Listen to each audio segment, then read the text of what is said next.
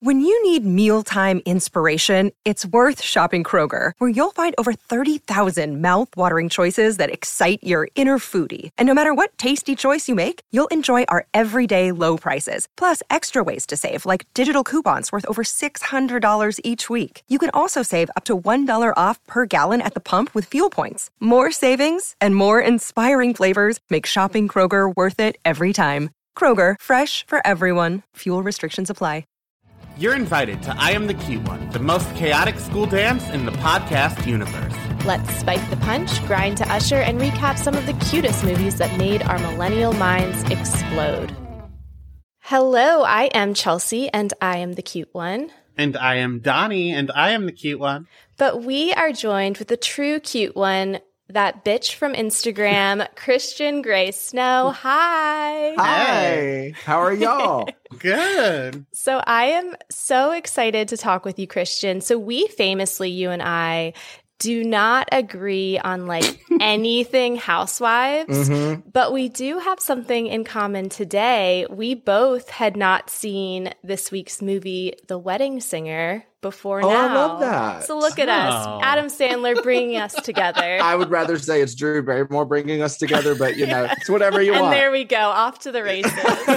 So just a disclaimer at the top of the episode. Last week, Donnie recorded from under a literal blanket, and this week, I am recording from one of the circles of hell. Because my air conditioning broke today and we are in the middle of a good old-fashioned global warming heat wave. So basically, it's way too fucking hot for a wig. So if you want to see my real hair in all of its sweaty, greasy glory, head over to Patreon, patreon.com/I am the cute one. How do you like that plug, Donnie? You're one step closer to the reveal, ladies and gentlemen. All we need is a nice eye slip and you'll get the whole package.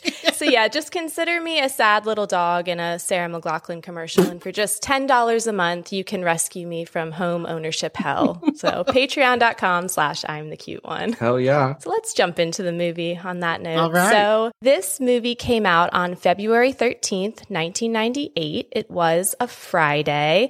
Nice and Slow by Usher was at the top of the music charts, and it was Jerry Springer's 54th birthday. I had no idea that this man is almost 80 years old, and all I have to say is exploiting people's pain must really help with wrinkles because, wow. I didn't know he was that old either. Me either. Jeez. Also in February of 1998, a commemorative Princess Diana stamp was released, and wow. Bill Gates had a pie thrown in his face during a trip to Brussels. I think we need both of those things to happen again. Pie in Bill Gates' face and a new Princess Diana commemorative stamp. And while we're at it, a Princess Diana Beanie Baby I need again as well. Yeah. I want a whole, are we allowed to curse? Oh, yeah. Oh, please. Yes, fuck. I want a whole fucking Princess Diana merch line. You know, just give me all of it. Please. Because You know? the faggots always try to wear those shorts and that sweatshirt she wears. They do. But, like, They do. we need a lot more than that, Christian. Like, I mean, honestly, I'll take a fucking pocket tee with just her picture on it at this point, you know? I mean, come on. So you were the owner of the Princess Diana Beanie Baby, Donnie? No. Oh. I need it now. I thought that you said that you needed another one, and I was like, well, Jesus. I didn't know I was with real royalty that you had that Beanie Baby. Oh my God, no, imagine. And then we played with them because I wasn't allowed to play with Barbie. So I would play with anything else like it was a Barbie. Like I would take Beanie Babies and make them have sex and like make them fight and like not invite each other to the prom. Come on, resourceful. Yes. I found loopholes. So I pulled the tags off all of them. So I could be sitting here in my money, but nope, because I pulled those fucking tie tags. Yeah, I did too, but that was just, I have ADHD, so like I was told not to, and I had no impulse control, so I was just, yanking them off. So, Donnie, do you have any background or trivia for us today about this fine film? Do I? I sure do. So it was directed by Frank Karachi, and he is a big Adam Sandler fan, I guess, because he directed The Waterboy, Click, and then Zookeeper, that Kevin James movie. But I feel like Kevin James and Adam Sandler are interchangeable when it comes to movies. And then it was written by Tim Herlihy, who's an even bigger Adam Sandler fan, it appears, because he wrote Billy Madison, Happy Gilmore, The Waterboy, Big Daddy, Little Nicky, Mr. Deeds, and Grown Ups too. So basically we can thank that man for Adam Sandler's career. Wow. Or vice versa. Well, Adam Sandler is very loyal. He is. It's like a game of Where's Waldo in his movies of like, oh, and there's Rob Schneider, and there's this one, and there's that tan man, and you know. Yeah, and then they like, I don't know if it's them returning the favor, because Adam Sandler is clearly like the top of that pyramid, I think. But like when there's a Rob Schneider movie, Adam Sandler still pops his little head in. Well, for a while, I thought that the Grown Ups franchise was like a long con, where they were all just punking us and they all found a way that they could hang out with their friend group and get paid millions and millions of dollars. And like, how bad can we make these movies and still make so much money from these people? Well, you'll have to let me know because I didn't watch either one. Can I just say, quick note, as someone who like, you know, has worked, well, not in movies, but in TV, like production crews, you know, there is something to be said about people that take other people with them, you know, from project to project, and like how lucky you are, I guess, because when you find people you can work with, and then, I was looking earlier at the budget versus like the gross. I'm like, obviously they did something right, you know, plus, you mentioned other movies like Waterboy, which is definitely even bigger than this film, you know? So I just think it's cool to, you know, once you find that circle of people in Hollywood, you're like, yeah, let's just get rich as fuck together and fuck everybody else and never hire anyone outside of our circle. Yeah. And Donnie's going to roll his eyes because I always find a way to like gush about SNL, even though I know like I am the remaining lone SNL fan left on this planet. But like, I just love that it really does seem like there is a through line of past Saturday Night Live cast members that it's like a little sorority or fraternity that they really do make those like lifelong bonds and then they stick with each other. Yeah. It's a unique relationship, you know. I think once it clicks, it just makes it even better. So it's like almost like if something's not broke, don't fix it, you know? Yeah. That makes sense. I don't know if I would be like that, but we'll say I would. Well, we'll wait. So if Donnie gets famous, we'll see if all of a sudden I disappear. Blocked is what you'll be. Okay. So Christian touched on it, but it cost $18 million to make, and it made $123 million worldwide. Wow. So the people love Drew and Adam together. What can we say? Because if you think I'm not going to make you watch 50 First Dates, because that one's even better than this. Okay. So before I get to the trivia, I do want to give you the tagline. There were two of them, but one was like 5 sentences long. It had a thesis statement. It was just too much for a tagline. So I picked the one that's just like 7 words. And it is, he's gonna party like it's 1985. Which, okay. We could have done better, I think. Yeah. Tim Herlihy wasn't in his bag when he wrote that tagline. So for the trivia for the movie, I laughed out loud at this and then rolled my eyes, and then I was like, okay, it makes sense. The butterfly jean jacket that Julia wears throughout the movie belongs to Drew Barrymore, and the director saw her wearing it on set and was like, you need to make this part of your costume. Yeah, that tracks. It does. I can imagine her in the rain wearing that fucking jacket. Also, it's like, what a slap in the face. I'm playing like the nerdy, like klutz girl, and you're like, you know what? Wear your regular clothes. It's perfect. And also, they were in present day, and this movie was set in the 80s. Yeah. So basically, the person was like, oh, that really, really out of style jacket, put it in that 80s movie. Wear it. Like you said, it tracks. Rosie, the best part of the movie, Betty White was considered for the role, but she turned it down. Wow. That would have been fun. Yeah, that would have been fun. And then a little script writing tea. Carrie Fisher, Judd Apatow, and Adam Sandler made uncredited changes to the script. Wow. So you can thank those three for the script. That's impressive. I know. Wait, did you say Judd Apatow? I did, yes. Wow. And Carrie Fisher? Yeah, yeah, Princess Leia herself. The fuck? I'm just so surprised that Judd Apatow was involved and it wasn't like 45 minutes too long. You know? Well, he only made changes. Yeah. So they clearly didn't take all of them. Before we make Christian recap this movie in 1 minute or less, I want to know what character, if any, does everybody identify as? So I think George, like mostly. Like I am George. But I also have the sexual appetite of Holly and low tolerance for people as the little boy that says, you're a bitch. So like those three combined is me. Okay. Yeah, as somebody who wants to be famous but is currently recording a moderately successful nostalgia podcast out of my basement, I very much did identify with Robbie Hart. Also, like Robbie, I do like love, and I am prone to having a public meltdown whenever like anything is like a slight inconvenience to me or doesn't go my way. Could be this episode. We'll find out. We'll find I out. love it. I identify with Robbie as like he likes to make a crowd have a good time. You know, like I'm not necessarily that person until I'm on a stage with a microphone, and then it's like, let's fucking do this shit. You know. In fact, watching this, I was like, God damn it, is my life calling to be a wedding singer? I can't fucking sing to save my life, but with a good band, I'm like, does it matter? Yeah. You know, It looks so fun. if you have good backup singers, it's like all you got to have is some energy and a good band. You are good to go. I feel like you would make an amazing MC. For sure. You know what? Possible side business because a bitch is broke, and you know I'm taking on all business plans at this moment. And then also, I guess a little bit of Holly because like she tried to shoot her shot and then got to watch like her sister fucking get with someone, and I just feel like there's a recurring theme through my life. It's just like watching that happen. So yeah, those two.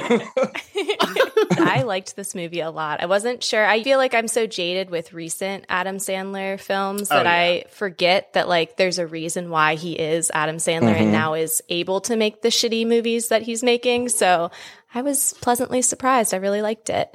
So now, Christian, we're going to put you on the spot. We're going to put 1 minute on the clock. Can you tell everybody what this movie is about? Take it away. To me, this movie is about a hopeless, romantic, sweetheart, tender-hearted man who also loves to sing and have a good time named Robbie. And he is engaged to this fucking cunt who leads him at the altar and embarrasses the shit out of him. And then his fucking love tank is depleted. He happens to meet Julia, who is just as weird in certain ways as he is. And then they have this like practice kiss and things just like click there. Yeah. And then his love tank is filled because they get together. Boom. Love it. And I like that you use the word click in there. So it's a little advertisement for other Adam Sandler. Exactly. You're welcome, Adam. All right, let's jump into this. Wait, I need time. to pause you even before you speak, Chelsea. Great, cool. I read ahead in your notes that you wrote for this episode, and I couldn't help but notice that you didn't mention Holly once. So do you know who this is? Like, for you to ignore her is well, jarring. I mean, I know the character that she's the sister. Well, no, the actress. Hello, the Brady Bunch movie. Thank you. Christina Applegate. Excuse That's me? definitely not it. Not that one. No, not that one. Christina Applegate's not in the Brady Bunch movie, so no, not that one. The one from Anchorman. That's not who this is. Christian. I suffer, deal with? Donnie. We have talked about this. It was self-diagnosed, but it is a real affliction. Me and Brad Pitt have it. I am face blind. Yeah, but I'm like a homophobic father that's okay with other people being gay, but once my kid is, I'm upset. Like, I understand you're face blind, but now it's really affected me, so I just can't deal with your shit anymore. Oh, no. Who is it? It's Marsha Brady from the Brady Bunch movie. Marsha. Oh, the one that we covered? Yeah. Well, that's why I recognized her. But who is it? It's not Christina Applegate? No. Her name's Christine Taylor. Yeah, married to Ben Stiller. Oh, I didn't know that. Oh, yeah. And they divorced a few years ago and then got back together during quarantine. So sweet. Oh. And it's weird because she looks exactly fucking like the real Marsha. Oh, Yeah. 100%. Like, it's like not normal. Well, I just said, yeah, like I didn't think yeah, she you was don't even Christina know who you're Applegate. I think everyone looks alike. All right. Well, thank you again to our listeners for giving me this platform that I totally deserve. This has been our last episode. We hope you enjoyed it. You know what's fucked up, though? I do have a bone to pick with our cuties. Ooh. Every week, I inevitably say something that shows that I'm a moron. We know I'm a moron, but every week I show you that I'm even more of a moron than anybody could have ever believed. But no one ever DMs me to say like, oh, you said something wrong, or like, oh, actually it's this. Everybody always DMs Donnie to make fun of me with Donnie, and then Donnie encourages it and screenshots it to me and is like, oh, by the way, it's Morse code, you idiot, not Morris code. I didn't know. Nobody told me. You have like Teresa Giudice Giudice isms, Ramona isms. Like, I do. it's like, it is what it is. We know what you meant. Yeah, xylophone. But it'll be good by Christmas because then we can make a dictionary. We'll sell merch. Oh, God. All right. Well, let's jump in. So this movie opens in 1985, where wedding singer Robbie Hart is absolutely slaying his performance at a wild wedding. Kids are drinking, aunts are stealing cake, and family secrets are being outed. And this opening scene is when I knew I was going to love this movie, because this felt like home. This is basically like every single wedding in my family. Yes. Like at the last family wedding, one of my toddler cousins ended up in the ER with a concussion. And my wasted family members tried to stage a blackout intervention with another family member about their drinking. These were like unrelated incidents, but this was just one family wedding. I want to go to a wedding with your family. That sounds fun. I know. My brother's wedding is in exactly a month. Nice. So buckle up, cuties. I'm sure I will have tales from there. Wow. See, meanwhile, my sister's getting married in like 2 years or something. And she just booked the venue. And my mom was like, just being rude for no reason. She was like, you know, there's a Burger King across the street, like trying to shit on it. I said, I know. And then when I get bored halfway through, I can go and get onion rings. Boom! That's exactly what I would get if I could get one thing from fucking Burger King. Onion rings with the goddamn zesty sauce. Yes! All day. Christian, when I get Burger King delivery, which is quite often, and they don't bring the zesty sauce, I complain. I go right to my Oh yeah, I computer. told DoorDash it didn't even show up. They didn't even come to my building. So I am currently in the process of writing a speech for my brother's wedding, and it is my biggest fear that I bomb. Like, I'm having stress dreams about it. There's nothing in this world that is worse than a bad wedding speech, and certainly in this movie we see a pretty bad one. But have either of you guys ever witnessed a terrible wedding speech? Not a terrible one, but it made me uncomfortable. It was the best man giving the speech at the wedding, and then he said to the bride, he was like, I know it's always been your biggest fear that you'd be murdered, but statistically this is who will kill you now, so congratulations. That's kind of funny. And like, people laughed, but my biggest fear is being murdered. So I was like, oh my God, I'm married. So then I just spiraled the rest of the day. Speaking of speeches, though, I was the man of honor in my friend's wedding, and I did just have a few lines in the back of my head ready to go that I knew would make the crowd just really crack up, and I never got the goddamn opportunity to do it. Just letting you know that, Trisha. Shout out. That's why you need to be, what do you call, not a maitre d', what's it called? An MC.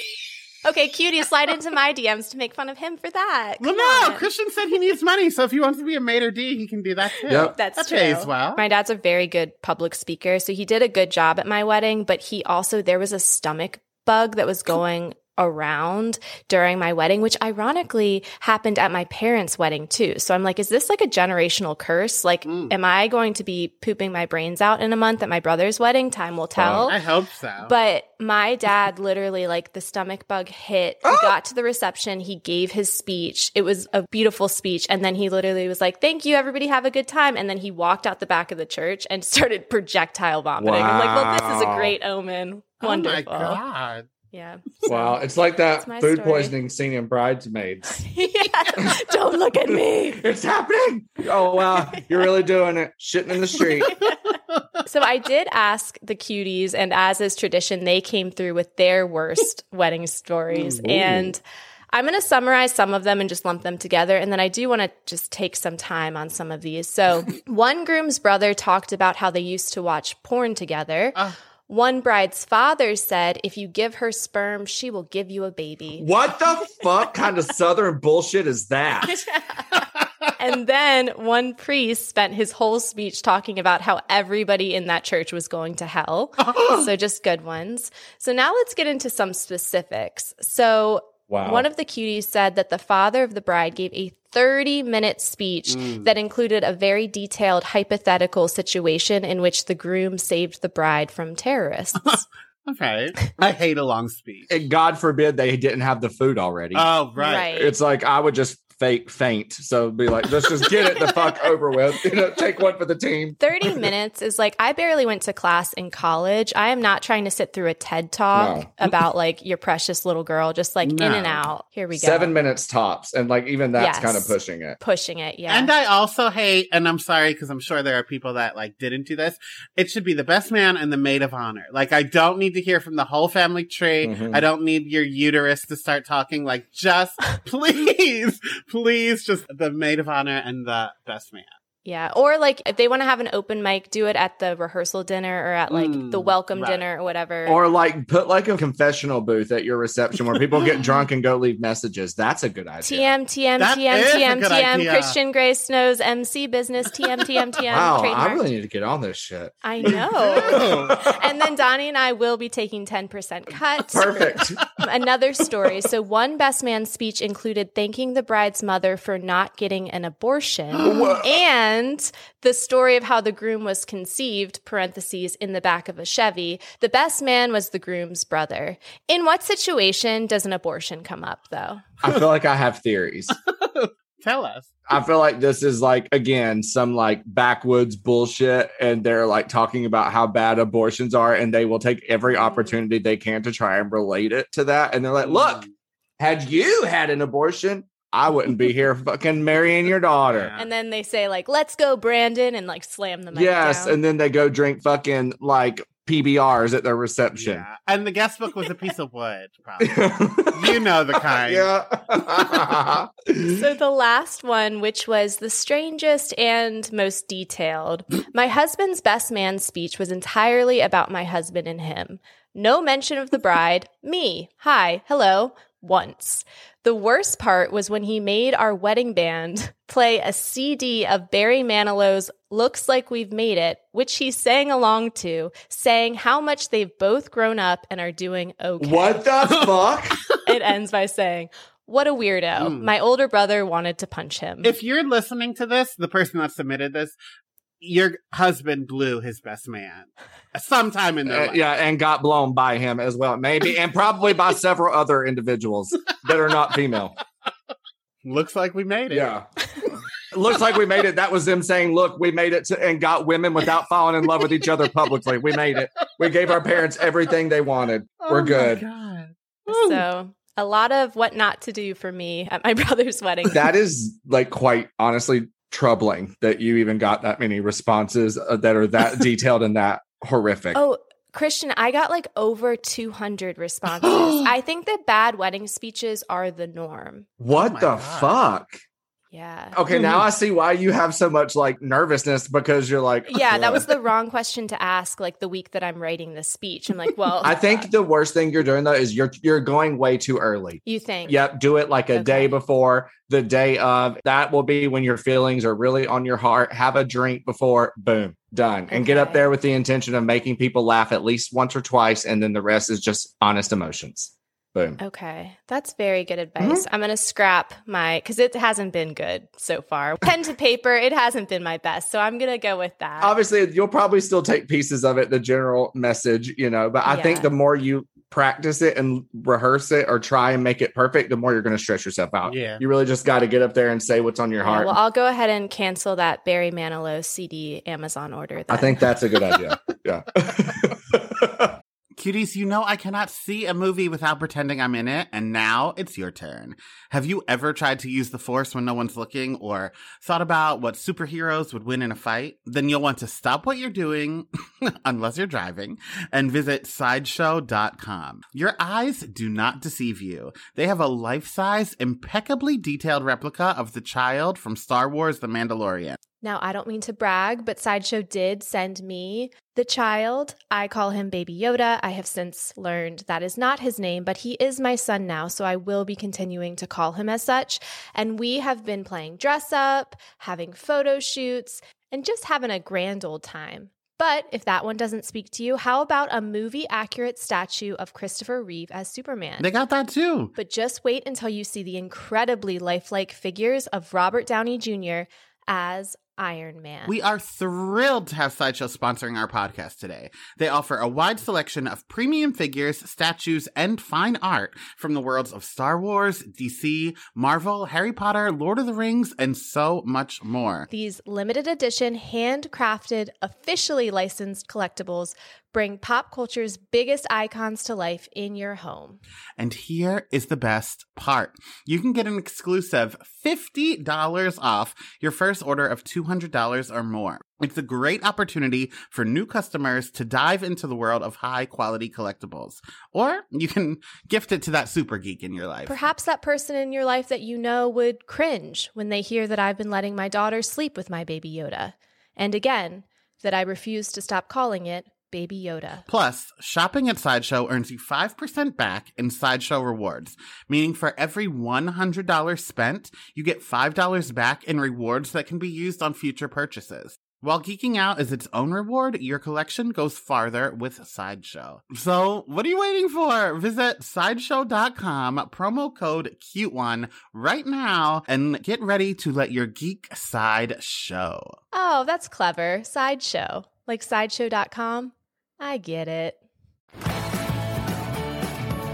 Like what you're hearing? Head to patreon.com/IamTheCuteOne for more. There you can find uncut, unedited, and unhinged video and audio footage of current episodes. That's patreon.com/IamTheCuteOne. See you there. Meanwhile, at this wedding, it is Julia Sullivan's first night as an absolutely terrible waitress. And when she's not being sexually harassed by literally every male employee she works with, she's realizing that her fiance is never going to set a date and seal the deal. She feels that she is doomed to wander the planet alone like the Incredible Hulk. And sadly, the heartbreak doesn't stop there, because just a few weeks later, Robbie's fiance, Linda, leaves a bad note and Robbie at the altar. Linda fell in love with a rock star and couldn't bring herself to marry a wedding singer.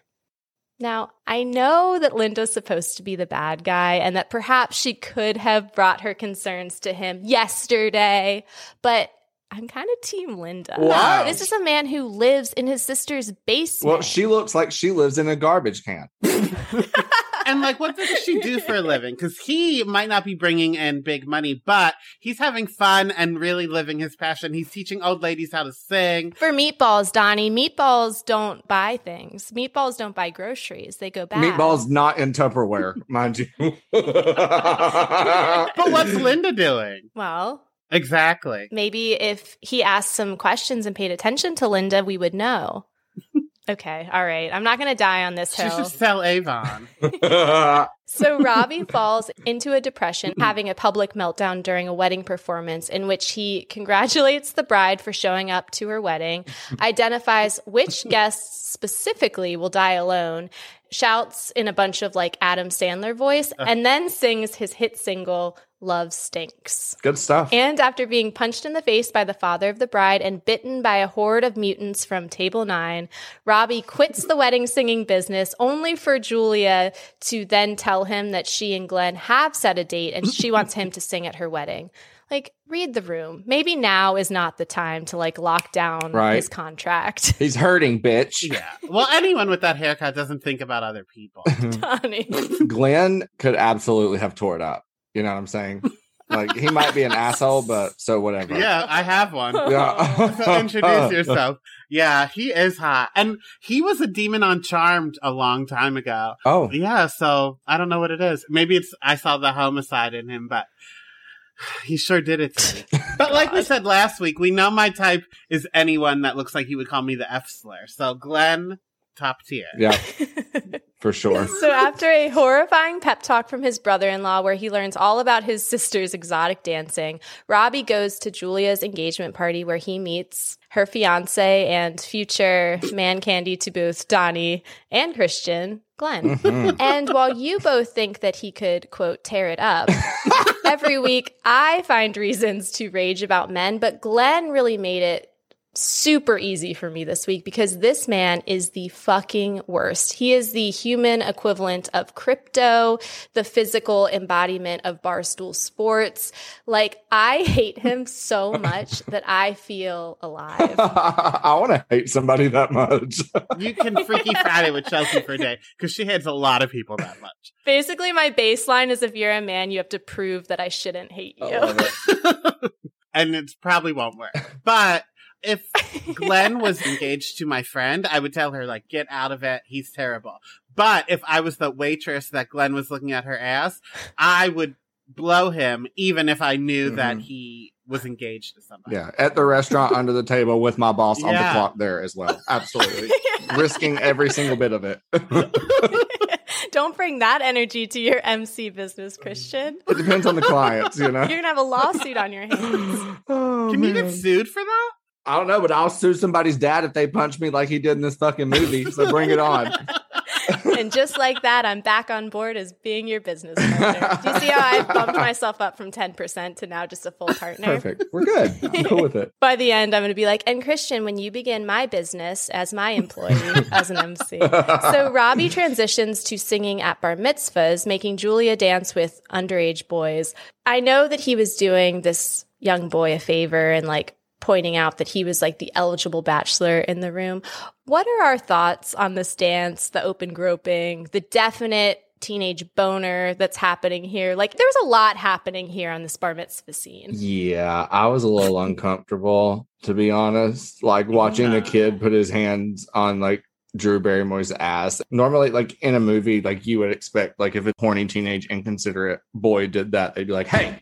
And she just like laughs and like the camera pans around and then everyone just starts groping ass. I was like, I feel like I could get charges for watching this. It felt wrong. I don't know. Yes. And I don't know if this movie comes before or after Never Been Kissed, but like there's a lot of statutory issues in Drew Barrymore movies of the 90s.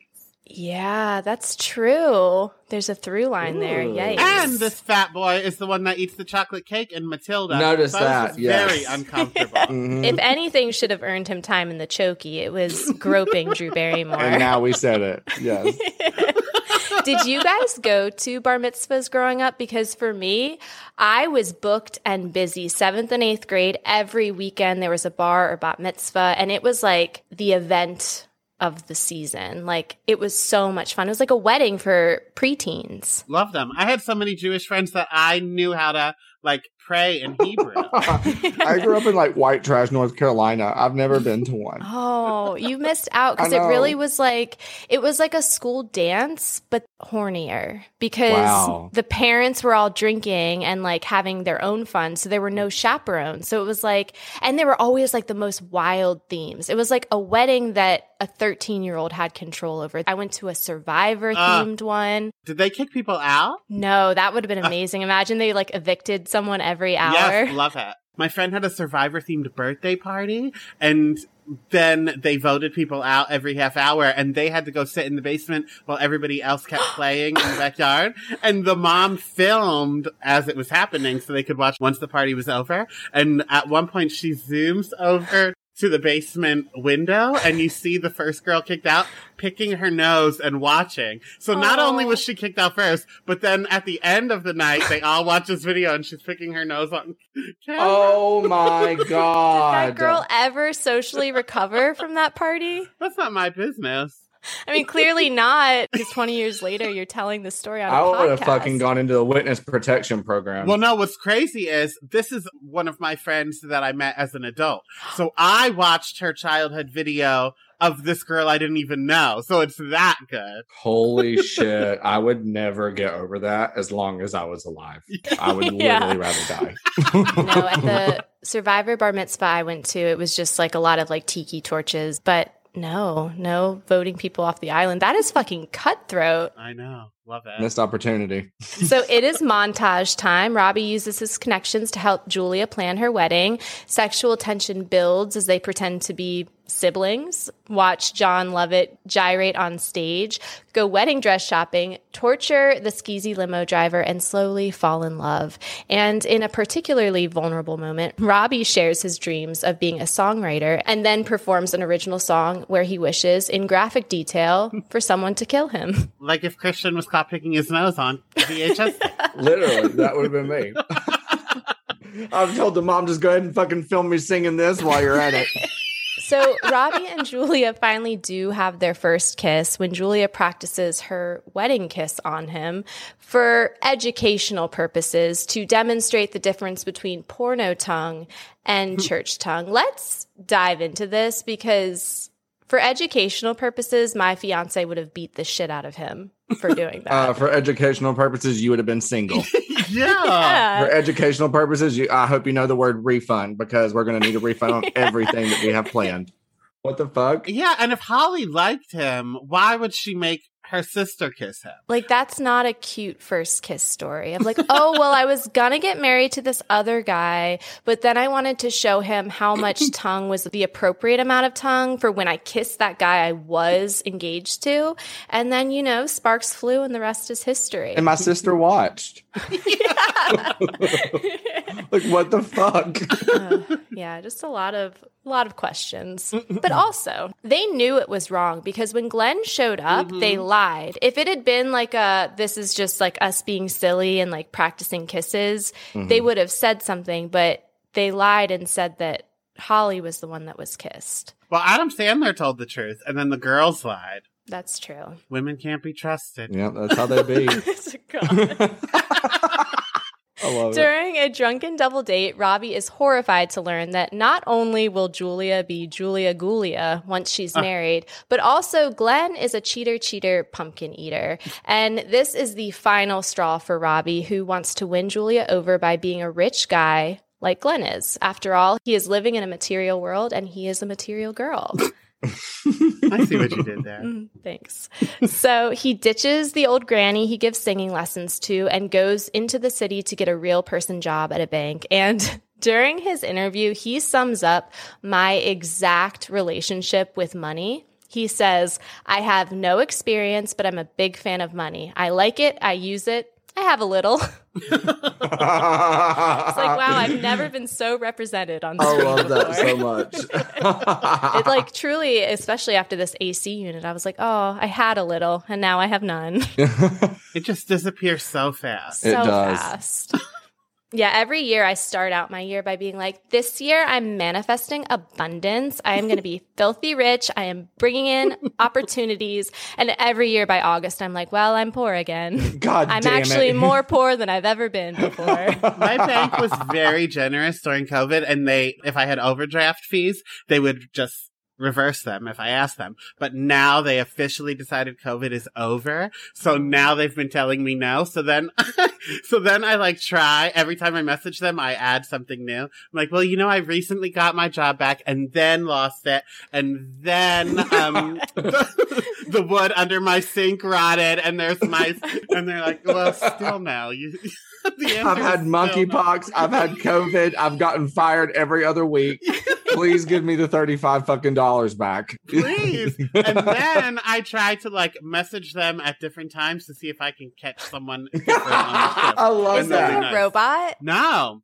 Because they write their initials. So Oh, first okay. I message them and say like, hey, I have a question. And then if it's fucking KT, whoever that is at Chase Bank, you're a real bitch. Because KT always tells me no. So then I wait for somebody else.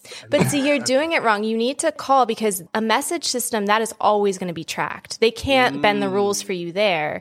But if you call, then maybe Okay. their hand slips. You know, All maybe they right. push that button.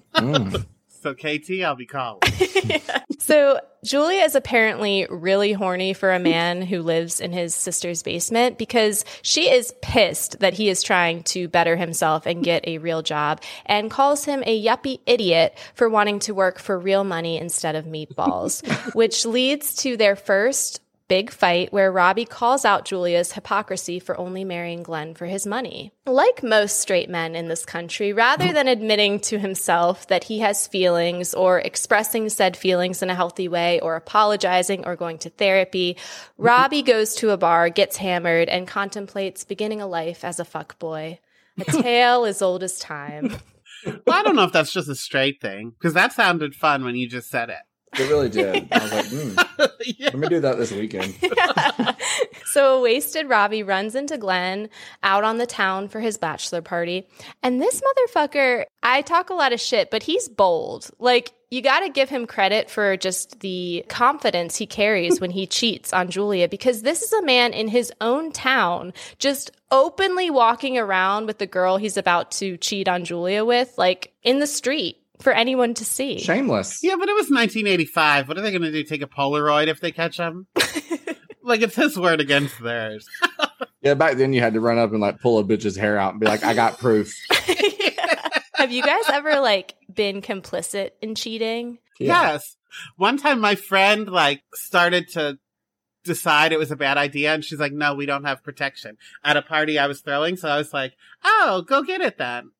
So then not only did I say, keep cheating on your boyfriend, I also made them drive drunk to go pick up protection at like a 7-Eleven or something. Safety first. Condom.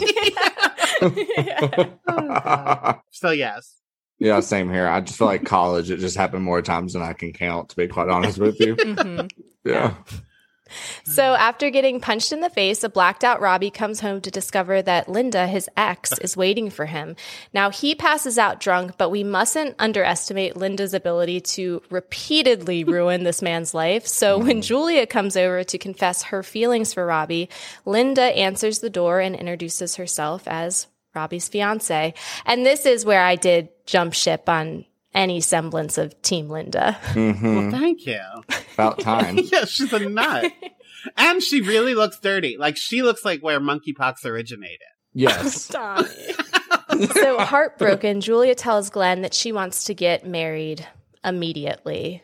Like, what a totally normal and reasonable reaction. I don't think that he would marry her. Julia was given off pathetic, and like, she was forced by her mom. I get it.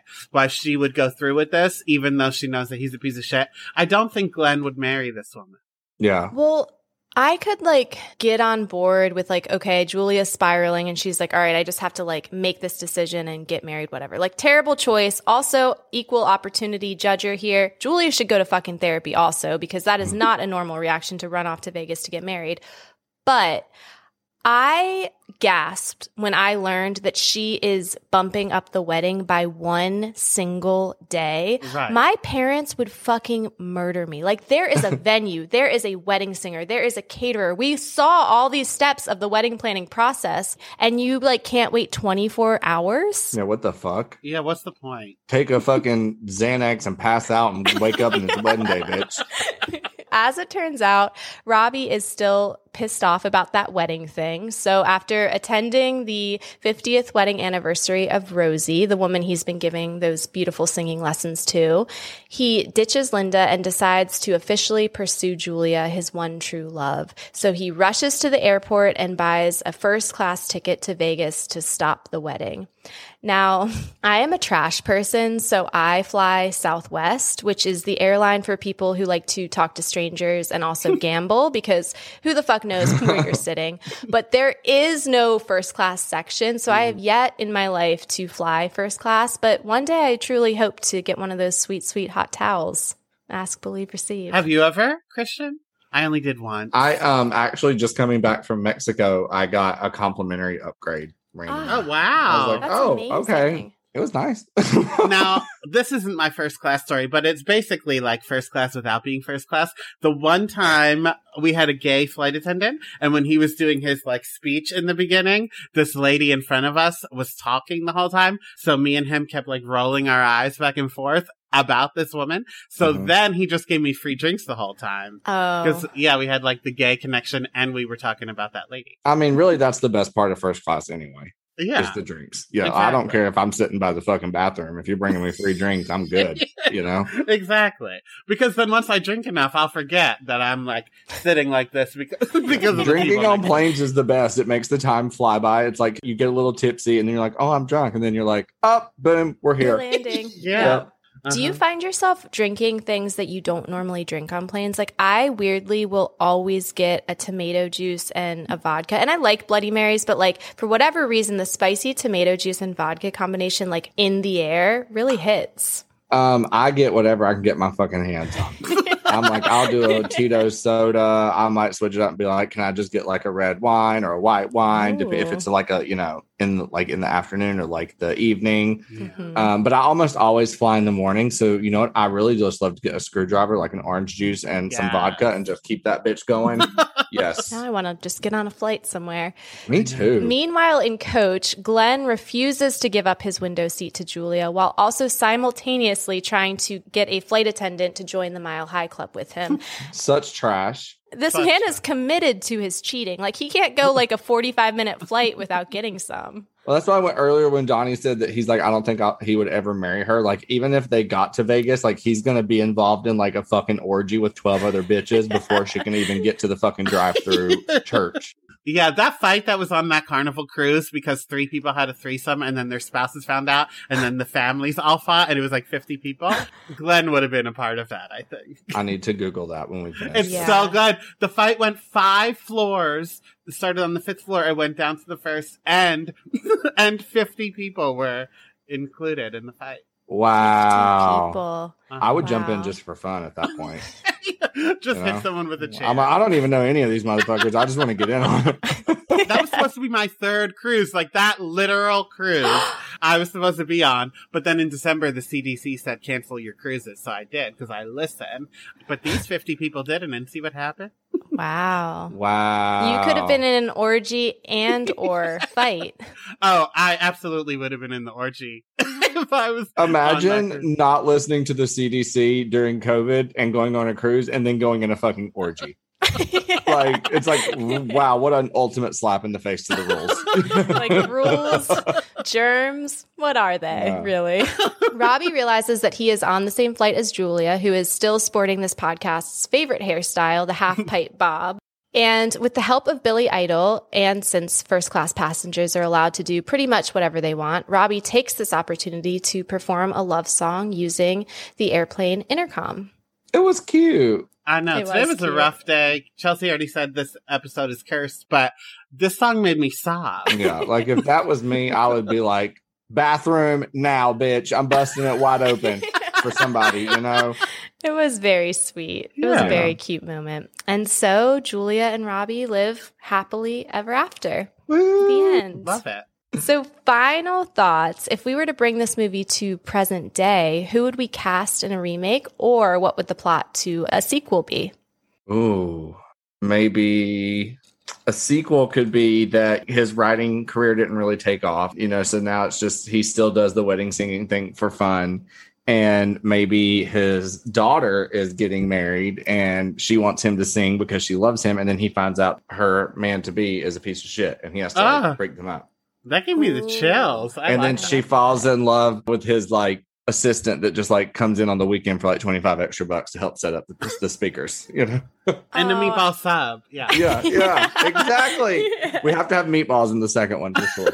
Yeah, I love that. That's great. I would make it in the mid 2000s and I would just make it follow Holly, but Samantha Jones style. She still hasn't found love, bouncing from one dick to the next. And then whatever happens. I didn't figure out that. And Christina Applegate is her sister. No, you be quiet. And there will be guest appearances by Julia and Robbie, but mostly just Christine Taylor. I like that. Yeah, I set mine also in the mid 2010s because similar to this movie being a really weird amount of time to do a throwback of a decade earlier. Yeah. So we're going to have it take place in like 2010. Instead of Billy Idol, we'll have Kesha. And then instead of like the 80s fashion, we could do a callback to all of my personal favorite 2010 trends. So like the flowers in your hair, the high-low skirts, the gladiator sandals, chevron everywhere. And then those like giant sock buns, like that's the fashion. Mm-hmm. And then to keep the SNL connection alive, we'll have it with Bowen Yang as Robbie. And then we'll switch it up a little bit and we'll have Dan Levy be Julia's role. And then Neil Patrick Harris will play the like douchey current fiance. Oh, I love that. Right. You know who I think would be a good Robbie? Yeah. Tom Sandoval. Because of the singing. He would have so much fun. So final thoughts. What for us about this movie aged well and what aged like blockbuster? I know it's the 80s, so it's supposed to be ugly, but Julia's wedding dress looked just like Bianca's prom dress from 10 Things I Hate About You. Say this. And you know how I feel about that fucking dress. So naturally, I loved it. I loved that dress. Donnie's going to kill me. Hated it. Fucking t-shirt and a poodle skirt. Okay, all right. I think that the inclusion of Patricia Arquette in theory was going to age well, but then for it to literally just be a punchline was pretty tough to watch. Like the first 30 seconds of the movie, I was like, oh shit, like this is okay. And then I was like, oh, nope, there it is, 1998. And every time she was singing, the audience was always talking about how it was gross or weird. And I was like, oh, I hated that. That was really just as I was watching that and obviously the ass groping was weird. I also thought that in the opening scene, it showed like a woman dancing with a baby that was just like naked, like halfway down, like he had like a top on. And I was like, I just don't necessarily know like who was like, you know what? Take the pants off the kid. That needs to happen. So there were just weird things like that. But I guess, just a sign of the times. The humor was just so cringeworthy, I think like every week on this podcast, there's the staples of like the language, the fat shaming, the homophobia. There's like a lot of through lines through 90s and early 2000s movies. And in a weird way, this one I think held up better than most. And I think just because it was like silly and lighthearted, but I mean, for this to be a Drew Barrymore, like Donnie referenced earlier, Never Been Kissed is still the I Am the Cute One staple for like the worst movie that has held up over time. I haven't watched that in years. I need to rewatch and see what you're talking about. You need to do a rewatch because when you rewatch it with fresh eyes, it is not good. Every single plot line is just an adult wanting to fuck a student or vice versa. It's crazy. And like the brother's plot line is like he has come so far and he's matured so much because he wants to fuck a 16-year-old, but he won't. For the love of fucking God. Yeah, it's a real treat. And these people made millions off this shit. I know. So on that note, thank you so much for coming on, Christian. Tell everybody where they can follow you, where they can keep tabs on your emerging MC business, all the things. I love it. Well, first of all, thank you for having me. This was so much fun. And I really had a lot of fun watching the movie too. So if you ever want a guest to come back and assign me another random movie, I'm happy to do it. Wonderful. Yes. Be careful what you wish for. Let me know, girl. Hit me up anytime. But y'all can follow me on Instagram at Christian Gray Snow. And I am, you can find me there just posting all my random housewives thoughts, which are, flowing out 24/7. Love it. Love it. Love it. One last shameless plug. We are 50 reviews away from hitting our 1K milestone. Wow, that's awesome, y'all. Thank you. So if you are listening to this and you haven't yet given us a 5-star rating, leave a 5-star review and tell us how much you love us, or leave a 5-star review and tell me what I inevitably pronounced wrong this episode. Just, leave a 5-star review and help us out. And with that, we will be back next week with 500 Days of Summer, and we will talk to you later. Love you like a sister. Bye. Thank you for listening to I Am the Cute One, a nostalgia podcast. If you liked what you heard, be sure to give us a 5-star rating and subscribe to our show. You can follow me at Real Donnywood on Instagram and TikTok. And if you want more of my personal brand of chaos, check me out at Ono Chels on Instagram. And for uncut, unedited, and unhinged video and audio footage of current episodes of I Am the Cute One, head to patreon.com/IamTheCuteOne. And go to IamTheCuteOne.com for the most chaotic merch on the planet. Talk to you later. Love you like a sister. Seeking the truth never gets old. Introducing June's Journey, the free-to-play mobile game that will immerse you in a thrilling murder mystery. Join June Parker as she uncovers hidden objects and clues to solve her sister's death in a beautifully illustrated world set in the Roaring '20s.